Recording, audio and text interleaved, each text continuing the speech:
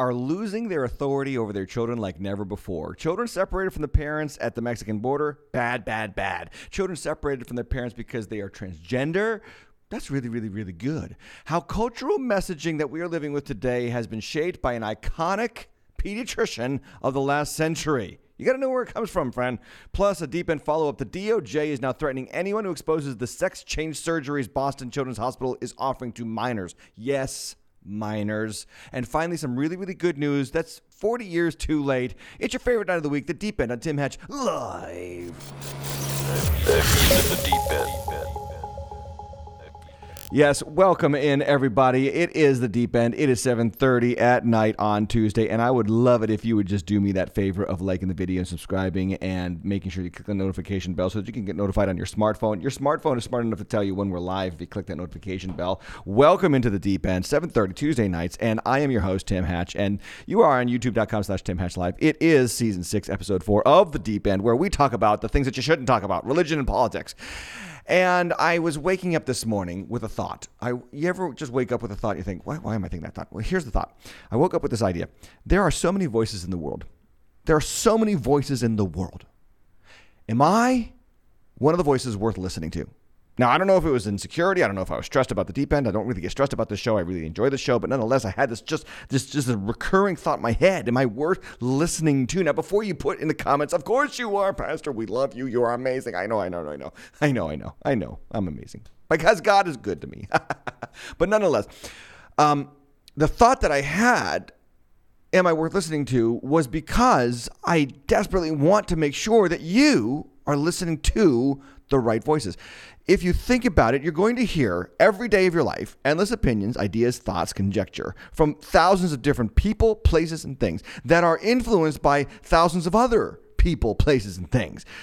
And you've got to learn if you're listening to the right voices, because if you're not listening to the right voices, it's going to hurt you. It's going to destroy you. And that's really the ultimate question of every day of your life. Who am I going to listen to? And I want to do a quick Deep End news segment and then a Deep Endopedia that tie together this very important question. First, Deep End news. Deep End news. The news you choose if you could choose news. So yeah. Remember the outrage over children separated from their parents at the Mexican border? It was a Trump action that was actually just, following the law that was put in place under the Obama administration, and then they just didn't like Trump, so they blamed him for Obama's rule. Remember that? Children separated from their parents, bad. But children separated from their parents because they're transgender, good. Like, this is the voice of the modern age. Your kid is transgender. You don't appreciate it. Well, we're taking your kid from you. That's where we are. I bring you to the Federalist for the curious case of Jeanette Cooper and her daughter, Sophia Cooper. The title of the article, Chicago mom forbidden to see teen daughter after refusing to pretend she's the opposite sex. And here's what the article says. Jeanette Cooper, yeah. A mom in Chicago has missed her daughter's 13th, 14th, and 15th birthdays. She doesn't get to be there as her daughter is learning to drive. In fact, she has only seen Sophia for 8.5 hours in the last 3 years. That's because Cooper lost custody of her daughter after refusing to go along with Sophia's belief that she is, in fact, transgender. When Sophia was 12, Cooper went to pick her up from her custodial visit at her father's house, but her daughter refused to come home. Cooper learned that Sophia, whom the mother had always come across as more feminine than herself, Cooper, now identified as transgender and felt unsafe to be around her mom. How sad is that? The article goes on. Cooper wouldn't lie. This is the linchpin of her predicament. She wouldn't lie and say that her daughter was not a girl. They want me, this is her speaking, they want me to have a certain understanding that there is such a thing as a child who is born transgender, and this is who they are. I do not believe that to be true. I will not lie to the court. I will not state otherwise. I believe too strongly in my oath to tell the truth. Then she says this: people who are imprisoned have more communication with their children than I do. And that's wrong. Even with almost no contact with her daughter, Cooper said she is still parenting. Quote, I see that my child is at sea in a boat. She is struggling. She is in a tumultuous sea. What I have been told is to follow her lead, to follow her in this journey. I am not willing to do that. I don't think it is good parenting. It's my responsibility not to hook my boat to hers. It is my responsibility to be a lighthouse, to be something stable that she can see. Cooper's not alone. Parents across the country, and there's a link there in the article, you can click on it, have faced custody battles after refusing to go along with a child's belief that they are transgender. I'm sad to say, Cooper said, that this could happen to anyone. How do we get here? How do we get to the point where we literally have an institutional system that separates parents from their children based on the feelings of the child? And the child can be 13 years old and just decide this is who I am. And if you disagree with me, then the state is going to step in and take you away from me. And because I feel quote unquote unsafe. Oh, I hate that word safe. Safe has become a 4-letter word for me. But anyway, the question that I have for all of us, and you probably have too, is how the flip did we get here? Honestly, what is going on? And I want to offer you a deep end hypothesis. I want to offer you a suggestion, okay? Is my voice worth listening to? You can make that determination as we go along in this content. But here's my hypothesis tonight. We eased up on the kiddos. That's how we got here. We eased up on things like discipline, on strictness, on being parents, on being authority figures in the home, and we just taught kids that, you know what, whatever you feel must be real, and if you are that, then I will go along with it, because after all, I am not here to tell you what to do. You are here to tell me what you're going to do, and I'm here to celebrate that. That's how we got here. And you say, well, how did he get to that point? Because that's awfully depressing. And that might define your parenting. That might define your household. That might define someone that you know your household is, or their household is all built around what the kids want, what the kids need, what the kids feel. And we're going to celebrate that. We're going to rally around that. We're going to have gender reveal parties for a 6-year-old who suddenly decides that they are the opposite gender. Like literally, that is what happens right now in America 2022. Well, how do we get here? I want to submit a hypothesis. We let the kids off the hook. We gave them no authority, no rules, and it all stems from a book written way back in the last century by a very, very popular and prominent pediatrician. Let's do a deep endopedia and talk about him.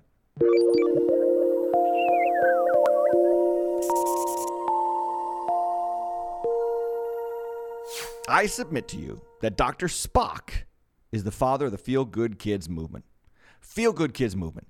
Dr. Spock, Benjamin Spock, was born, and by the way, some of you are thinking, Dr. Spock, was he from Star Trek? No. Before there was Spock on Star Trek, there was Dr. Benjamin Spock from Connecticut, born in 1903, who received his medical degree in 1929 from Columbia, and then he went and trained for 6 years at the New York Psychoanalytic Institute. He practiced pediatrics in New York City while teaching the subject at Cornell University Medical College from 1933 to 1947. And as he observed children under his pediatric care, he decided to one day sit down and write a book. And the book was called The Common Book of Baby and Child Care. It became a bestseller, topping out at 50 million copies sold by the time of Spock's death, with several rewrites and republishings along the way. He died in 1998, and the story of his life is what we're going to give you here on the Deep End, because you need to know where we come from, and you need to know how his voice shaped your reality, whether or not you believe it. It is true. It has shaped your reality. Spock wrote this book to counteract the rigid pediatric doctrines of his day, which emphasized things like strict feeding schedules for infants and discouraged open displays of affection between parent and child. And there were doctors that came before him that advocated for that kind of parenting. And so he came and kind of reactionarily reacted to that, far extreme, and brought it all the way over to the other extreme. So the book of common, the Common Book of Baby and Child Care, first line of the book, quote, trust yourself. You know more than you think you do. Man, if there is ever a appealing sentiment to 21st century America in the 20th century of America, I cannot think of a better line. Trust yourself is all about what you feel, what you think you can do. And you got to know that you got what it takes, right? And then he later admitted that his book was not based on scientific experiment or tests with children and parents, but really just came out of his own head. Literally, a quote from him, the book really came out of my own head. The book stressed the importance of listening to children and appreciating their individual differences, and encouraged parents to raise each child as an individual. He has a whole chapter called The 1-Year-Old, in which he encourages parents to rearrange the furniture of their house for the child that's prone to, quote, wander and explore. So here it is, the parents have to rearrange their home for the kid who wants to go and do things that he probably shouldn't do, touch things he probably shouldn't touch. And rather than restrict the child, he taught, no, ease up and reshape your whole house for the sake of the child. By the way, he also advocated for prone sleeping. That is putting the baby on their stomach to sleep. The widespread belief was that if you put them on their back, they will vomit in their mouth and choke and die. No, the actual opposite is true. If you put them on their stomach, they will suffocate. And it led to a SIDS outbreak, sudden infantile death syndrome outbreak in America. Cost many Americans and Europeans their children's lives. And then he also believed, and this is not on the screen, but he also believed that circumcision, a very biblical value, was traumatic for males. Now, I say biblical value. I know it's Old Covenant. It's not necessarily the New Covenant. But there are arguments about whether it's good or bad have been going back and forth over the course of human history. I go with the Bible. If God told Abraham to circumcise his child, man, maybe it might have some health benefits. Anyway, by the way, there's also a whole host of scientific studies about how the amount of coagulant in the blood spikes on the 8th day of the child's life, which lends to the circumcision healing at the precise time that you actually did it, because God told Abraham to circumcise his child on the 8th day, and every Jew since has done that. But nonetheless, let's get back to Dr. Spock. Some other important facts about Dr. Spock that you might need to know. His first wife became a paranoid schizophrenic. She actually helped him write the book. She eventually had a nervous breakdown. She was hospitalized for 6 months, and then she was diagnosed as paranoid schizophrenic. He became famous. She became a mad housewife. This is from someone reporting. She became addicted to alcohol and tranquilizers, and then prone to denouncing her husband at parties, viciously like making fun of him in front of other people. So they did not exactly have the perfect marriage. In fact, he divorced and later married a woman 41 years younger than him. Okay, I think he was like 73 and she was 32, like 41 years younger. Their 2 sons suffered as a result of their behavior and their actual lifestyle.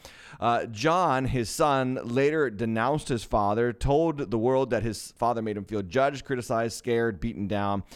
Now, politically, Dr. Benjamin Spock's views matter as well. He protested the Vietnam War. That's not really the big thing, but he was tried and convicted, it was later overturned, for counseling draft evasions during the Vietnam War. And then in 1972, Spock ran for election as president for the People's Party. This is a socialist party whose platform included free medical care, a guaranteed minimum wage. So Yang Gang, think Yang Gang there. The decriminalization of abortion, homosexuality, and marijuana. So you could say that he was way ahead of the curve of the social trajectory of America back in 1972. I mean, they didn't even have a prayer against Richard Nixon in 1972. He won in a landslide, but nonetheless, that was his philosophy, his political leanings. And that, by the way, that tells you a lot. That tells you all you need to know. Listen to me, anyone who believes that everyone should get something for nothing is lying. They're lying on 2 accounts. Number 1, nothing is really free. Someone's always paying for it. But number 2, it's a danger to society because good societies are built on, dare to think, personal responsibility. A direct quote from his 73-year-old self. He said this when he was 73. Okay, imagine your 73-year-old grandpa saying this. Quote, "I love to dance in order to liberate myself from my puritanical upbringing." Okay, if you're 73 years old and you're still thinking about that stuff, you got some hang-ups up in your head. Interesting childhood story from Dr. Spock. His own mother's choice of punishment was to put the child in a dark closet. That is unthinkable, honestly. One time she forgot one of her kids in the closet and went away to New York. They lived in New Haven, Connecticut, mind you. Spock wanted to see this kind of punishment stopped. Nevertheless, Spock's influence on American families was profound. Again, his book became a bestseller. It sold like 750,000 copies every year for like several years in a row. He actually became afraid that all of the publicity would eventually lead to lawsuits if his parenting advice did not lead to the success that parents expected. But Look magazine in 1959 said perhaps no other person has so influenced an entire nation's ideas about babies. His views have brought naturalness, common sense, reassurance, Sigmund Freud, good Lord, and even joy to parents all over the world. That's 1959, a very popular magazine called Look magazine. By the way, ladies and gentlemen, always be aware of who the world is praising in the moment. Like, always be aware of who the world is praising in the moment. You've got to be careful of who the world is praising in the moment that they are praising him. If you're listening only, it's because I'm putting somebody on the screen that you need to be aware of, that the world is praising in the moment, and the future will determine whether that person provided good or evil for society. Like we judge presidents so wrongly in this country. We judge political leaders so wrongly. Like, we can judge their views, but their contribution can only be judged over the course of human history following them. Like, who is really right? Right? Woodrow Wilson was a very popular president at his time, but the argument could be made that he reshaped the federal government in ways that are unhealthy to this day. You could make the argument that maybe FDR winning the third term was not the best option for America going forward. So we tend to think, president's doing what I like. He's giving me free money. He's handing me things right now. He's what our president is doing. He's selling our strategic oil reserve to China for money, and he's also dwindling our strategic oil reserve so that gas prices have come down 80 cents, and everybody thinks, oh, good job. But the future, okay, we're constantly in the moment people, and the future always determines the legacy of the contributions of the individual. And Dr. Spock, history is not so kind to his views. He got crazy toward the end of his life. He remarried, like I said, a woman 41 years his younger, and she was a cray-cray. I'm telling you. She led him into this weird dieting habit, and it actually ended up influencing future rewrites of his book on parenting. An article from the Chicago Tribune, 1998, details Spock's counsel for parents concerning extreme dietary guidance. The article is Dr. Spock's Irresponsible Legacy, written by Joan Beck. He wrote in a later edition of his book, I no longer recommend dairy products after the age of 2. Other calcium sources offer many advantages that dairy products do not have. He also said that children should not be permitted to have coffee, which I agree with, tea, Coca-Cola, which is fine, but also no chocolate. No chocolate for a kid? Like, what kind of a monster? Anyway, the book recommends substituting teas made from grains or herbs, fruit juice, and soy and rice milk products instead of milk. Hello, my goodness, this guy was way ahead of the time. It's like he had a crystal ball and he could see where the country was going, and he held those views back when they weren't popular, but his views have reshaped us in ways that have been detrimental to us. We'll get to that in just a moment. But, quote, he wrote, children can get plenty of protein from beans, grains, and vegetables, and when they do, they avoid the animal fat and cholesterol found in meats. Again, these are later additions, but where did they come from? What happened that made Spock suddenly change his views on how to feed children? Well, again, when you marry somebody that's 4 decades younger than you, she can have a hold on you. So this article says, unfortunately, Spock's book is vague about the scientific backing. Once again, no scientific research for what he pronounces. So vague about the scientific backing for his radical advice to parents about their children's nutrition, although it's easy to find enthusiastic vegetarians. It is true that many American children tend to eat too much fat and sugar, and that meat and eggs can contribute to high cholesterol. But the New Age enthusiasms of Spock's second wife, Mary, whom he married when he was 73 and she was 32, may have been a determining factor in why the book was changed. Mary, his second wife, led Spock, a prominent Vietnam War protester and leftist political activist, in a New Age direction, and the two of them, listen to this, practiced Kundalini yoga, Sanskrit chanting, meditation, shiatsu, massage, and macrobiotic cooking. Quote, slowly, Spock relinquished control of his life to Mary to preserve her husband's health. Mary supervised virtually every move and arranged for macrobiotic foods to be shipped to them no matter where they went. And then Spock also endured a lot of blame for the post-1960s America. Remember, he wrote his book in 1946. So the children that were raised in the 1940s and 1950s became the teens of the 1960s, and the 1960s was filled with an entire generation of youth with no restraint and rebellion that seemingly came out of nowhere. This garnered Dr. Benjamin Spock a ton of Jerry Falwell sort of critiques. Jerry Falwell, wearing my Liberty shirt today because I just dropped my child off there. But anyway, articles like this one from a retired pastor, professional counselor, and talk show host named Reb Bradley pins all the failures of the last century on Dr. Benjamin Spock. The title of the article is How Dr. Spock is Destroying America. Now, these are the points that Reb Bradley makes. Like, since 1960, the rate of violent crime has more than tripled. Because, again, when you give kids no restraints, they tend to follow through on no restraints. 1 out of every 4 teenage girls now has a sexually transmitted disease. In fact, the last 5 decades has seen the number of distinct STDs rise from 5 to more than 50. And then Spock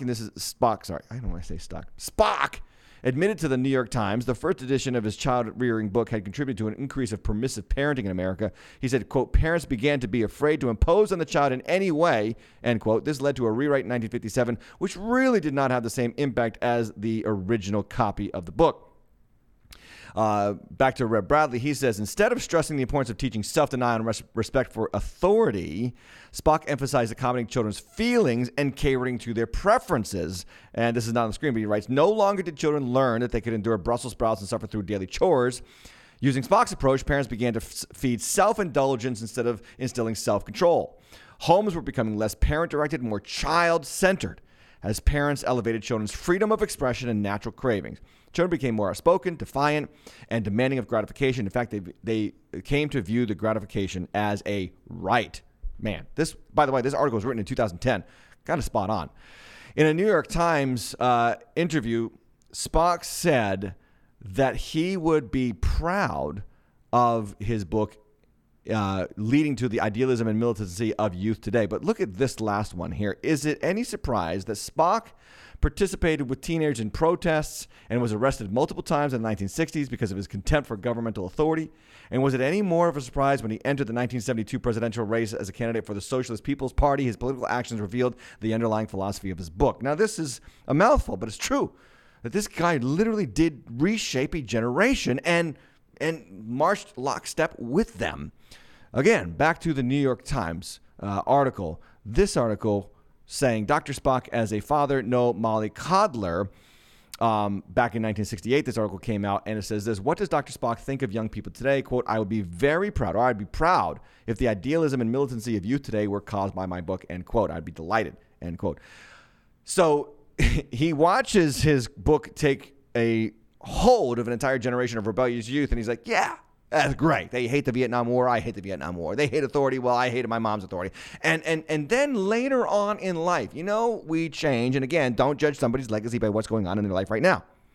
Even he himself despaired of what America had become. I bring you this 1994 Newsweek article, quote, Dr. Spock in despair. This is 4 years before his death.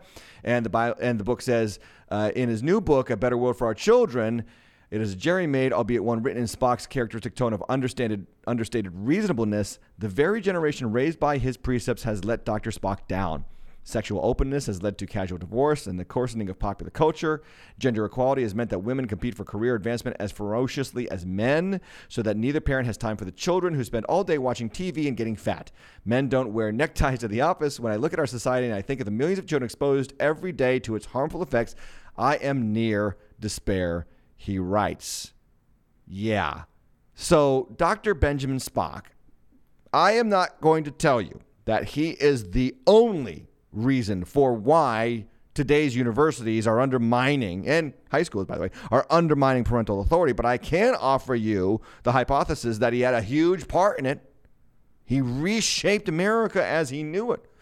And again, you have to think about this. Why did he come to these weird and crazy, far over here conclusions on how to parent, like leniency, reshaping the house for the sake of the wandering child, making sure that you let them eat whenever they want to, and if they whatever they want to cater to it, because each child is an individual. Well, he only got to that end of the spectrum. Think about this, because he was raised in a generation where it was way over here on the stilted, very hierarchical, controlling spectrum as a parent. So his philosophy in large part was reactionary to where he came from. And I had this thought, again, back to whose voice should we be listening to? My thoughts as a pastor is simply this. Everyone telling you something is a failed sinner with a sin-tainted mind, influenced by scores of other failed sinners with sin-tainted minds. Whoever you're listening to, do you understand that they are a sinner? Do you understand that the reason why they believe what they believe is because other sinners influence them? You have to think about it. It's a big philosophical pie to start digging into in your own mind. And it should lead us to this very important question. Who do you listen to first?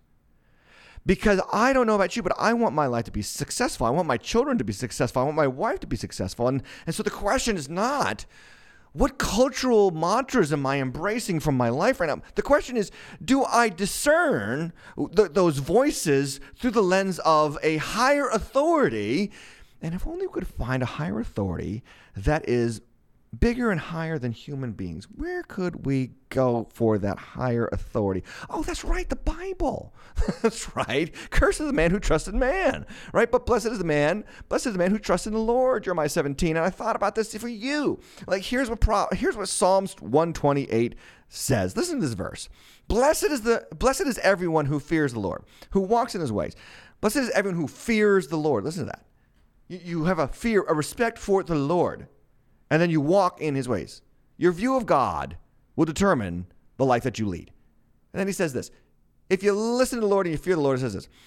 You shall eat the fruit of your labor. You shall be blessed. It shall be well with you. Verse 3, your wife will be like a fruitful vine within your house. Your children will be like olive shoots around your table. Behold, thus shall the man be blessed who fears the Lord. And here's the fundamental fact. Here's the fundamental philosophy. You listen to whoever you fear. You listen, and this is a fact for you, whether you believe it or not, you've got to receive it. You're listening right now to whoever you fear. The question is, who do you fear? And what I mean by fear is that you really put a lot of weight into that person's opinion. You put a lot of stock into what they say, whatever that group of they is for you.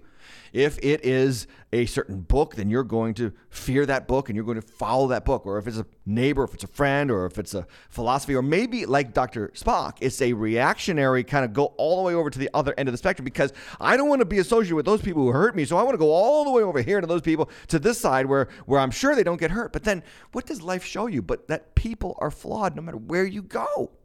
People are flawed no matter where you go. So my question is this. What voice do you fear in your life? Like the university voice says, listen to us, we are educated. The media voice says, listen to us, we are informed. The neighbor says, listen to us, we have this experience. And the entertainment voice says, listen to us, we are beautiful. You know, someday, very soon, I am going to do a whole segment on how entertainment shaped America. Like we're doing how Dr. Spock shaped America, but soon I am going to do a how entertainment shaped America. Do you realize how much of America has been shaped by the laugh track? What's the laugh track? The laugh track is the fake laugh that they pump into comedies, sitcoms that America listened to for 40, 50 years in this country, when the humor may have not necessarily been expected or accepted by the live audience. The laugh track, so easy to plug in. Like you just say something and you're welcome. Tip your waitresses. Like really.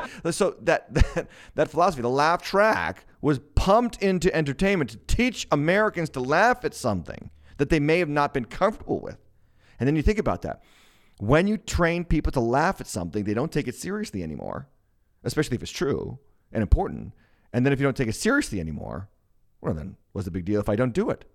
Don't you see? The trajectory of America has been shaped by things, by influences, by voices so deep, so intricate, we don't even understand. This is why Scripture commends us in Psalm 1. Blessed is the man who does not walk in the counsel, the voice of the wicked, or stands in the way of sinners, or sits in the seat of the scoffers, but his delight is in the law, the voice of the Lord. And on that voice, the law, he meditates day and night. He is like a tree planted by streams of water, that yields his fruit in season, and his leaf does not wither, and all he does, he prospers. And so this is the point, friend. You're going to go somewhere for parenting advice. You're going to go somewhere.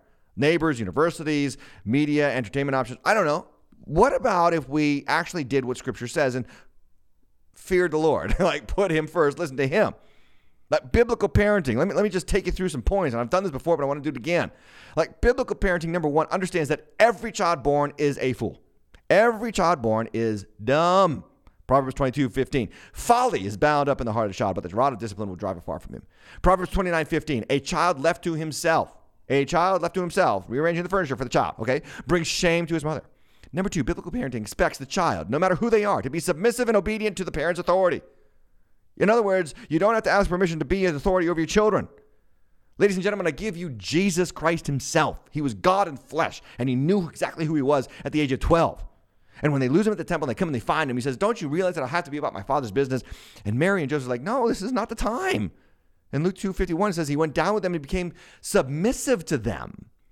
And his mother treasured up all these things in her heart, and then he increased in wisdom and stature and in favor with God and man. But he did that by submitting to his parents' authority, even though he was God in flesh. Number three, biblical parenting practices strict and consistent discipline through clearly communicated boundaries and punishments. You got to draw the boundaries, then you got to enforce the boundaries. Really, and this is the problem. Parents either draw the boundaries or they don't enforce the boundaries. Parents either don't draw the boundaries or they don't enforce the boundaries. Proverbs 13:24. Whoever spares the rod hates his son, but he who loves him is diligent. The word diligent is key there. To discipline him. Or Proverbs 23:13. Do not withhold discipline from a child. Now, a lot of people say, oh, the rod of discipline, that's a measurement. Rod was a measurement, and it was a measurement. But notice what Proverbs 23:13 says. If you strike him, corporal punishment, spanking, strike him with a rod, he will not die. Now, I'm not in favor of using tools to strike your children. I'm not. But the Bible was. And, some children, they just don't listen no matter what. And again, you got to be careful about this. And I have to be careful about this, counseling you on how to discipline your children, because some of you have anger problems. You cannot just go explode on your children. But at the same time, if you do not enact some consistent and strict discipline, you will do your child harm in the long run. They will shame you. They will destroy themselves. And if you love them, you will discipline them. And the number 4 point that I want to make here about biblical parenting is simply this. You've got to put in the effort to teach them about the Lord. So Ephesians chapter 6, verse 4. Fathers, do not provoke your children to anger, but bring them up in the discipline and instruction of the Lord. I think about how many parents don't know the Bible, and they don't know the Bible, and so they think, okay, I'm going to drop them off at kids camp or kids church, and they're going to do it for me. No, you, fathers, mothers, you've got to teach your children. If you're a single dad, single mom, you got to do the extra work. You got to put in the time. And yes, parenting is hard, and teaching your children about the Lord is another exhausting effort that you have to put forward. But you have got to think about this. It is short-term pain for long-term prosperity. It is short-term pain. Put the effort up front in the beginning and watch it bless you in the end.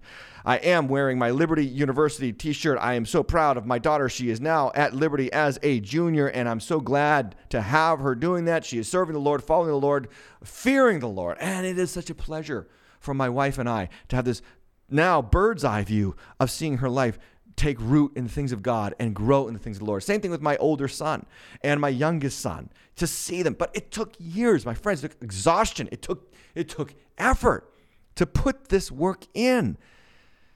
The question is simply this. Who are you listening to? Who are you listening to? Look, I know that the voices out there are abounding. And I go back to my original question. I hope that I'm worth listening to for you. Again, don't put it in the comments. I know I am. But nonetheless, the point is that you're going to shape your life by the voices that you choose to listen to today. The madness of the experts, the madness of our society that perhaps was greatly instigated by Dr. Benjamin Spock. It is now alarming. Which brings me to a deep end follow-up from last week on Boston Children's Hospital. Let's do that. The deep end follow-up. Now, if you were not here last week, we played 3 videos last week. They are now removed, but they were played last week, not removed from my channel, but they were removed from Boston Children's Hospital's website.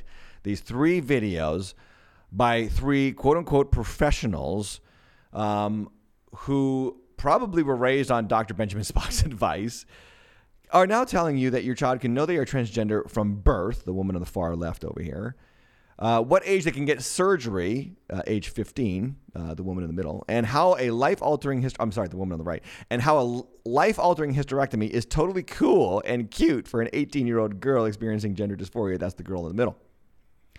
The madness of the post-Spock generation is now holding all the power and sway in our cultural institutions. And all 3 of these people, and I didn't say this last week, but let me say it this week because I don't mind saying this thing, and some of you are going to get offended, but you should. They all have something in common, don't they? All 3 of those professionals. Where are the men? No, seriously, where are the men? I have no problem women contributing to the cultural shaping of our country. I have no problem with that. But where are the men? Where? They're probably too afraid to step up and say something. Just like Adam in the garden was too afraid to step up and interrupt the serpent from misleading Eve. Anyway, that'll just get me on a digression to another extreme. Well, anyway, I exposed these videos to you online. Now it might be that I am under the threat of the Justice Department for sharing those videos with you, because Joe Biden's Department of Justice doesn't want people like me sharing videos like that because it might instigate you to go and shoot up Boston Children's Hospital. I bring you this report from Rolling Stone, that always reliable news source. Rolling Stone, reliable news source.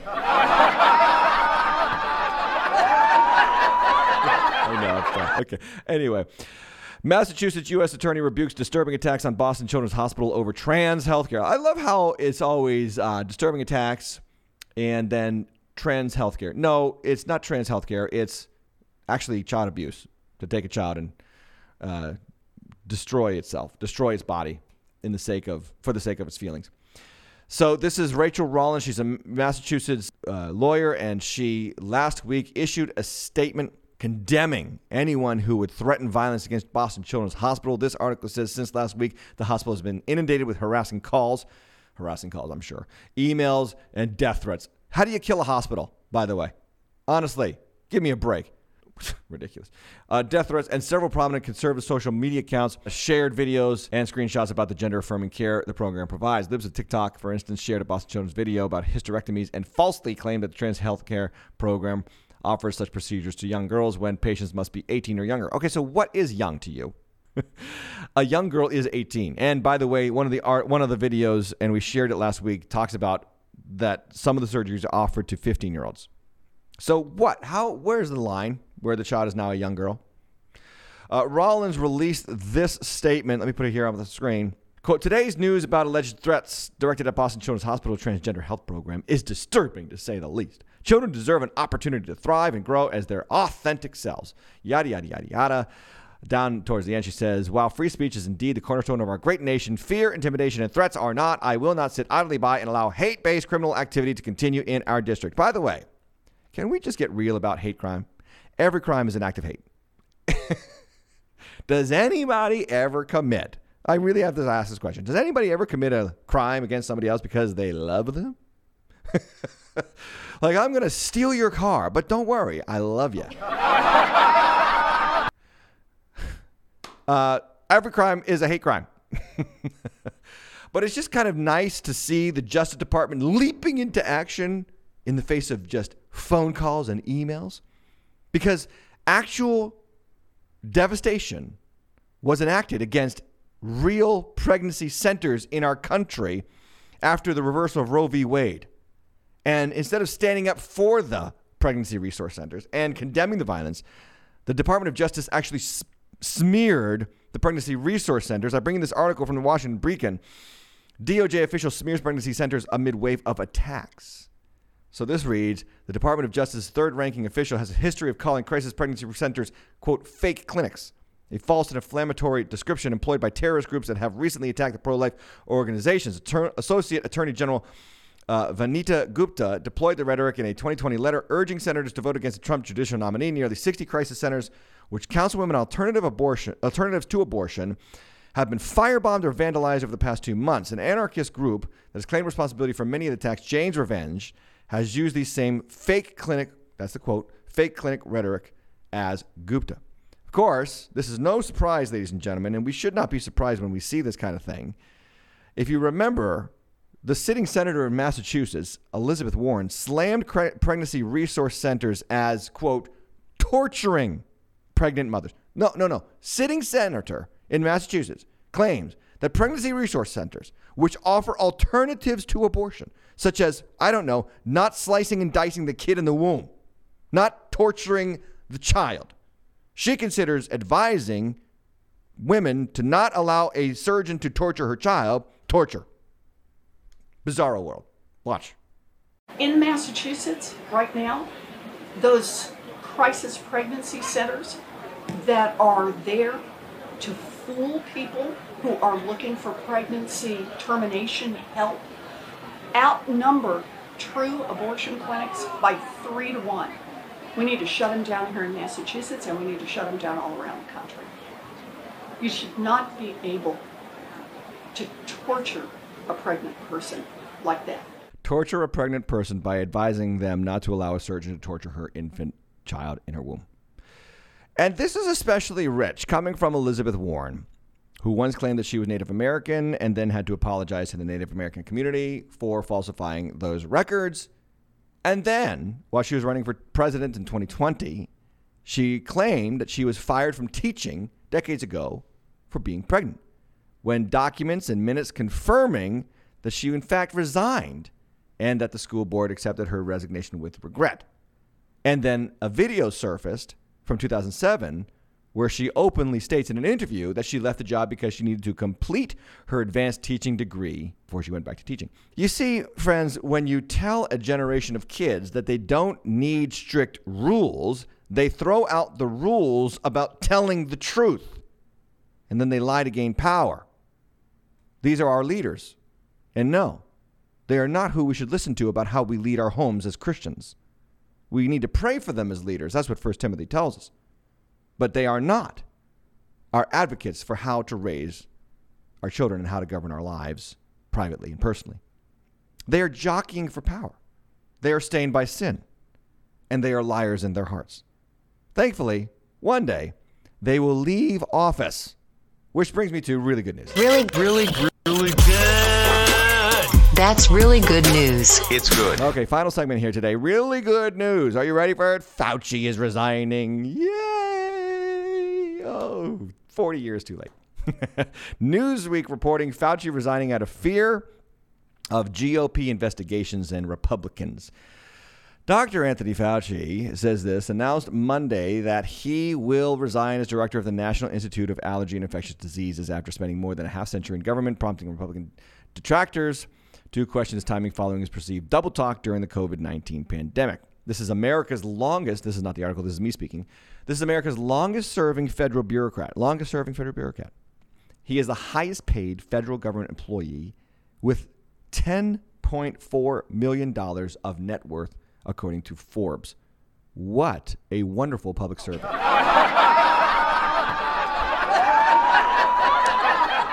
Rand Paul appropriately tweeted Fauci's resignation will not prevent a full-throated investigation into the origins of the pandemic. He will be asked to testify under oath regarding any discussions he participated in concerning the lab leak.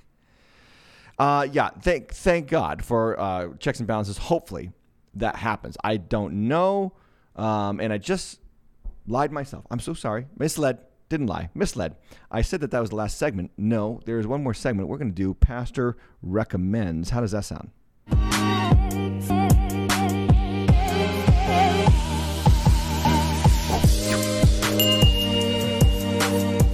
I cannot recommend this book enough. I mentioned it in passing last week. I'm going to do a full-throated endorsement today. And the segment that we're talking about right now, what I'm recommending, could be subtitled this: Conservative Pastor Proudly Recommends Book by a Third-Wave Feminist and Former Clinton Advisor. Yes, I bring you The Bodies of Others by Naomi Wolf. I can't recommend this book enough. Naomi Wolf wrote this book. She got banned from Twitter for an interview based on the premises of this book and her findings. And these are the authors that I like to read, especially, and I do believe this, when they are diametrically opposed to my political bias. I do want to read those people. Naomi was a third-wave feminist, political advisor to Clinton and Al Gore, and she has written for The Nation, The New Republic, The Guardian, and The Huffington Post. If you go to her Wikipedia page, amazingly, this book is completely ignored as one of her works in the Wikipedia page, which again just testifies to the falsification of Wikipedia. That's why you want to read this book, because of who she is and what she found out during the COVID pandemic, and how the bodies of others were considered as threats and told us to separate and mind our business and stay locked down. Now, I know. Some of you are like, oh, COVID, still, let's move on. But you've got to not forget. You've got to not let them cause you to forget what they did to you. It's very important, because I think, and I've said this before, COVID was a test case for what the global governments can do with your life, such as lock you down in your home over the threat of a virus that you have a 99.7% chance of surviving if you get it. And she writes in Chapter 8, the title of the chapter, Lockdown is Not Quarantine. She says restrictions irrevocably change the destiny of Native Americans, for example, formally freeing traveling formerly freely traveling and transacting Native American tribes were the victims of massive appropriation of lands and wealth almost unprecedented in Western history. How was it accomplished? By the United States government locking them down, quote unquote, locking them down in reservations, forbidding them to move freely, subjecting them to state restrictions on language, dress, currency, and culture. She talks about this book written by Laura Ingalls Wilder, The Prairie Fires. How the 1830 Indian Removal Act restricted Choctaws, Creeks, Cherokees, Osages, and more to certain narrow strips of land. Endless restrictive legislation followed, separated from the rest of society by compulsion, tracked and monitored by the state. These once formidable and often wealthy nations were forced into defeat and compliance to destinies restricted to this day. She's talking about the fact that, look, the way that you impoverish a people is by restricting their movement. Take, for instance, the case of the Native Americans. And then she talks about the story of Jim Crow laws doing that for black people and financial exclusion. A chapter called The Jim Crow Experience. Economist Robert E. Wright demonstrates that Jim Crow laws had discriminatory redlining, which restricted movement and assembly, correlated directly to the economic harms for African Americans in the United States. Housing segregation and restrictions on movement and commerce imposed on African Americans created a self-fulfilling prophecy that limited their ability to profit from ownership of real estate. Wright describes how the Great Migration northwards to a less restricted cultural context allowed for immediate improvement to those African Americans' economic success. The Pity of It All and A Bookstore in Berlin both detail how restrictions on the mobility and assembly of Jews in Germany and in Vichy, France, respectively, led to the curtailment of their economic strength and prepared the way for eventual transfer or draining of their assets. And what she is saying, very simply, as I said before, is that the government restricts the people it wishes to impoverish. Think about the people in the system, in the Section 8 housing, the people who are dependent upon the governmental welfare checks and the WIC cards and all that kind of stuff. They are dependent and they're immobilized. They were mobilized by the government controlling them and leveraging their control over them. And why? Ladies and gentlemen, ask this question. Why does the government want to control you? Because Americans are proving that they cannot control themselves because they were taught for the last 70 to 80 years that they shouldn't have any restrictions. They shouldn't be controlled. They shouldn't have any rules. They should just be following their hearts and what their feelings tell them. And lenient parents and permissive, agenda-driven education and university systems and a boundary-less environment are demanding that the government start to take the control that you forfeited for yourself.